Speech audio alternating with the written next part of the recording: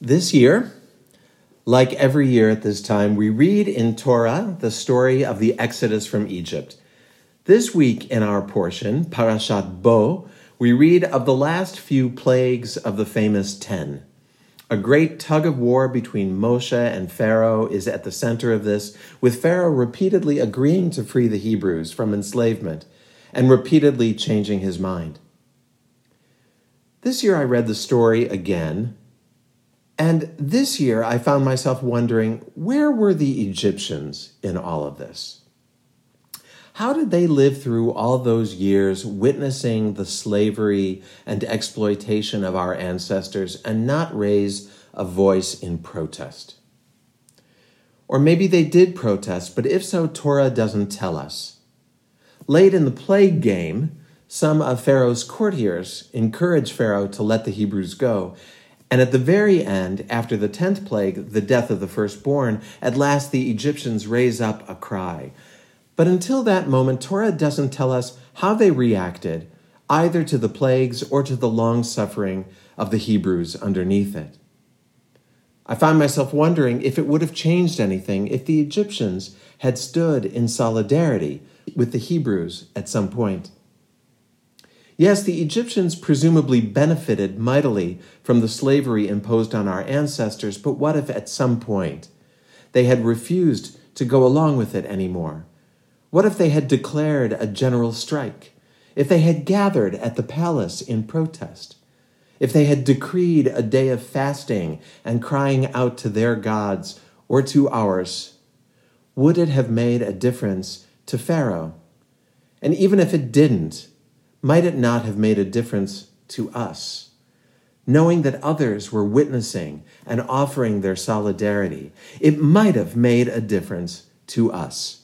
Our Exodus story and our Passover Seder might look different. We might tell a story every year, like we do about the midwives Shifra and Puah, about the brave Egyptians who fasted and protested and brought Mitzrayim to a standstill, without whose acts we would still be slaves to Pharaoh.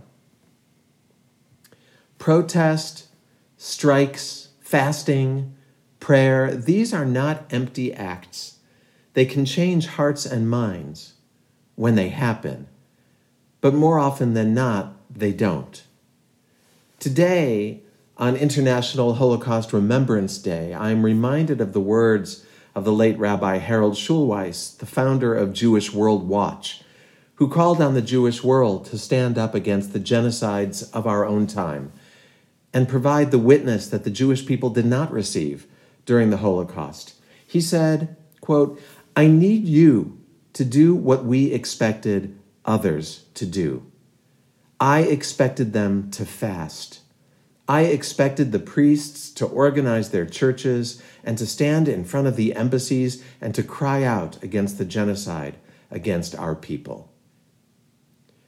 Rabbi Schulweis identifies fasting and crying out as the quintessential acts of moral witness and protest, as the most powerful spiritual and moral tools available to us. And it is fasting and crying out that he expects of us. There is something about fasting that is undeniably powerful. To join together as a community and do something that is so contrary to our human instincts. To climb beyond our physical needs and respond to a higher or deeper moral call. Any of us who has fasted through Yom Kippur all the way to Ne'ilah knows that when we fast, we free ourselves from the Mitzrayim, from the narrow place of our bodily needs, in order to reach the Merchavia, the expansive landscapes of vision. Fasting has always held an honored place in our history. Yom Kippur is what we moderns know best, but there's more. Talmud teaches about how the Jewish communities in ancient times would declare a fast because the rains had not come and drought was imminent, or because there was a pestilence or a plague, or because there was an army invading. In times of community peril, fasting was our first resort.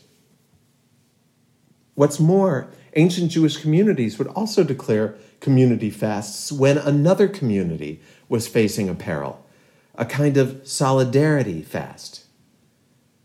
Now, in some ways, this fasting might have been self-serving, a big show of contrition and humility before the master of the universe who could dole out life and death. And fasting when a neighboring community is in danger could be read as a communal petition that our town not be next. But it feels to me that there is more. This is an ancient kind of magic and an ancient kind of theater.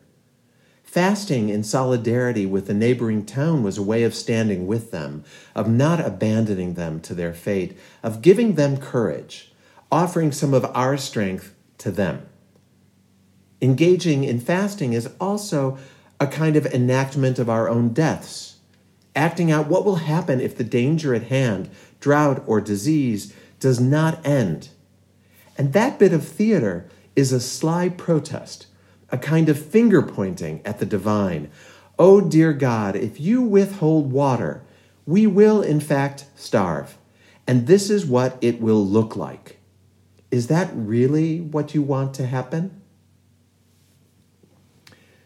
Last year on Shavuot, I offered a teaching in our Tikkun in which I raised a question about the theatrical and moral power of fasting and whether this might be a practice that would be meaningful right now in our lives and our culture in response to the vast constellation of perils we face.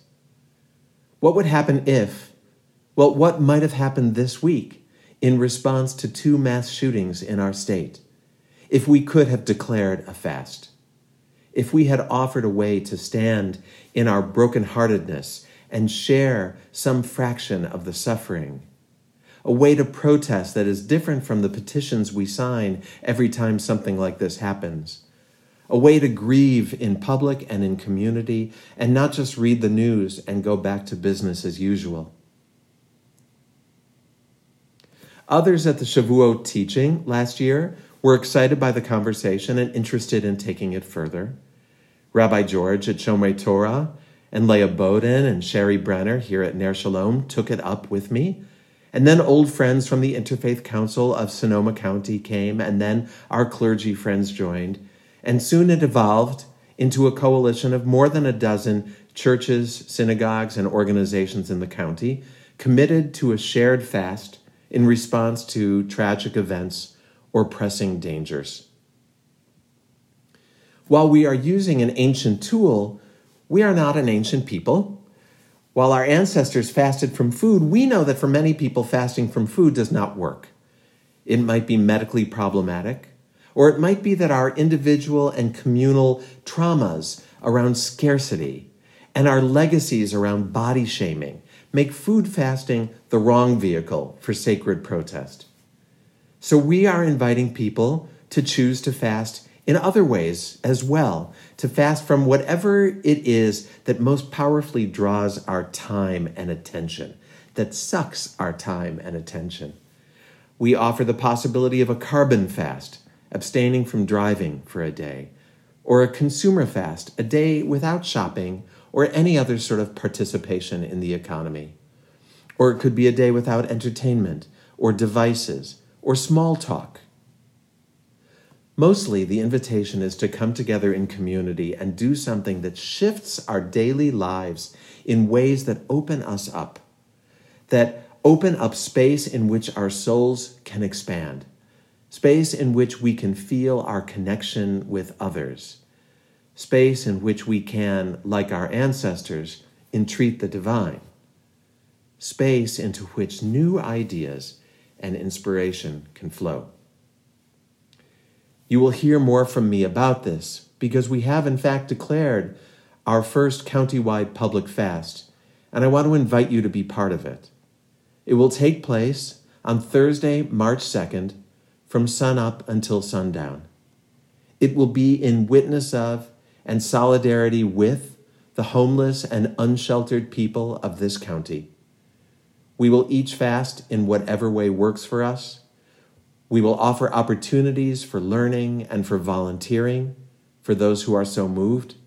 And we will gather at the end of the day to speak powerful and prayerful words, and to break the fast together.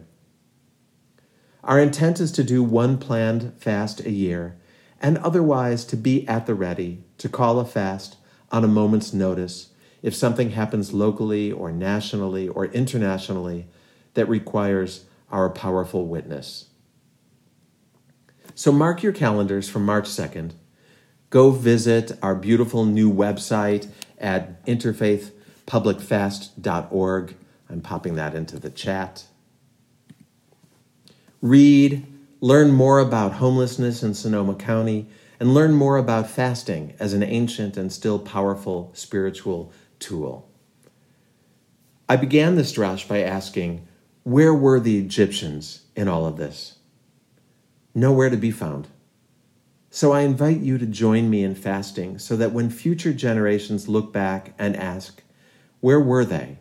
Where were the communities of faith and the people of conscience? Where was the prayer and the protest? Where was the fasting? When future generations ask that, they will find the answer.